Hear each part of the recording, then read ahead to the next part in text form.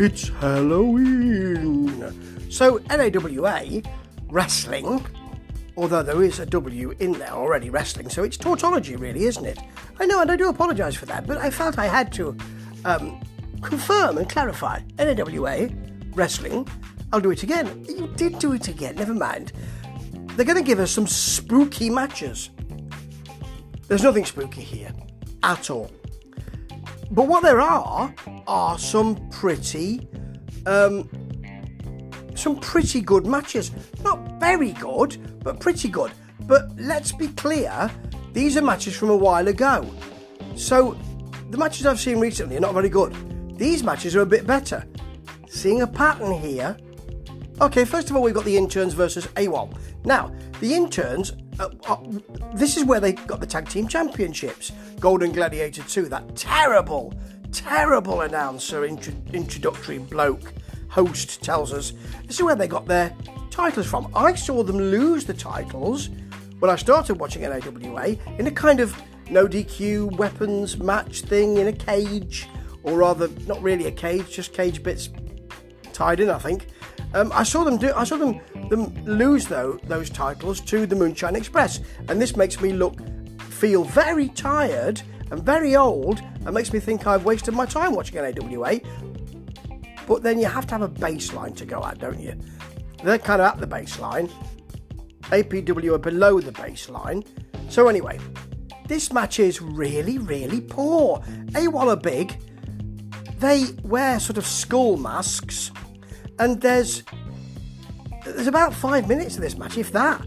Mainly, it's the Interns trying to do things like the schoolboy roll-up and then trying to do another quick roll-up, and the referee almost counting 3 and not quite, and then suddenly them rolling one of AWOL up and winning the titles. It was neither A, spooktacular, and B, good. That was a terrible match. Why show it again? Leave it. If it's been awful, which it was, just leave it in the storage room. Leave it in the archives. Never bring it out again. Never mention it again. Okay, a better match is Thomas Extreme versus Max Carnage. But we saw these two fight a couple of weeks ago or 3 weeks ago. So I don't need to see it again. For a while I thought this was the same match. Don't think it is, because it gets tastier as we go. There are lots of near falls, but you do have the things like the Sawmill Horror Lock again. I think I might have seen this match, but I just enjoyed it more this week. Anyway, we've got Cameron Jackson. There are lots of people telling us, here's Halloween, be safe. Generally, don't eat open candy. That's a big thing they're telling people. But Cameron Jackson from CJE, Cameron Jackson Entertainment, tells us this weekend, this month, is Halloween. I'll say, get it right, mate. You've only got a little bit to say. Okay, next is Ted versus Dirty Joe. Dirty Joe is dirty, they're telling us.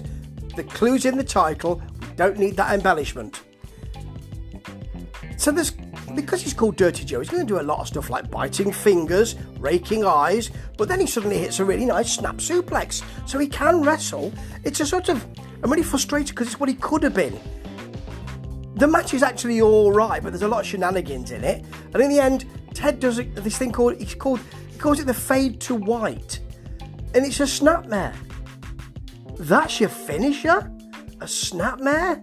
Ted's supposed to be wild and crazy, and we're not quite sure if he's all there, and he throws fire, and he's going to be, they say at this match, he's going to be facing Axel Jaggers down the way. I've already seen that match. They really did marinate it for a while. The match was crap. So, yeah. Oh, and now we've got Thomas Extreme again against JD Drake, who's of course in AEW. Now there's quite a lot of good action in here, I think, but I'm not sure, because you get a lot of joint manipulation. There's a bit where they're fighting outside. JD Drake throws him up, tosses him up, and then smacks him with a forearm. I think it's good. I can't tell because there's only one camera, and that's the hard camera, and it's on the other side of the ring. So frustrating. There's leg locks. I can't really see what's happening. There's a nice Thomas Extreme top rope Hurricane Rana, and then a huge spine buster, and a really nice Drake jumping pile driver. That's really nice for the pin. That was all right, that ending, and what I could see, I enjoyed. I just wish I could have seen more of it. And you won't find me saying that very often about an NAWA card or match. Finally, you've got the Golden Gladiator, that awful host, and he's fighting versus Chris Hamrick. Remember him? Used to be in ECW. He is a seasoned gentleman. He looks like Bob Holly if Bob Holly hadn't worked out for quite some time. There's a lot of shenanigans here. You know, he does the kind of legs open thing, teasers, you know, putting his foot on the nuts and all that, and then just gives him a knee to the hamstring, which the commentators said, oh, he's just got him in the nuts or something similar to that. No, he hasn't. You can see it was nowhere near his twig and berries. Then there's, you know, a punch to the nuts apparently and all that kind of stuff. It's a comedy thing, really. There's a poor leg lock at one point. Camera work is not good. There are 2 cameras on this, I think, if I remember rightly.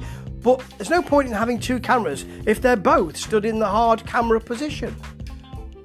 Golden Gladiator wins with a high cross body and a roll through grabbing the shorts or the trunks, and that's it.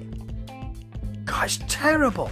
None of this was scary. They keep having to say, oh, that man's scary. Oh, that Thomas Extreme, he's scary. Ooh, oh, that Chris Hamrick, he's scary. Ooh, you might not think he is, but he's a sleazeball. And they didn't use that word, but that was what they were saying. You know, it's scary how...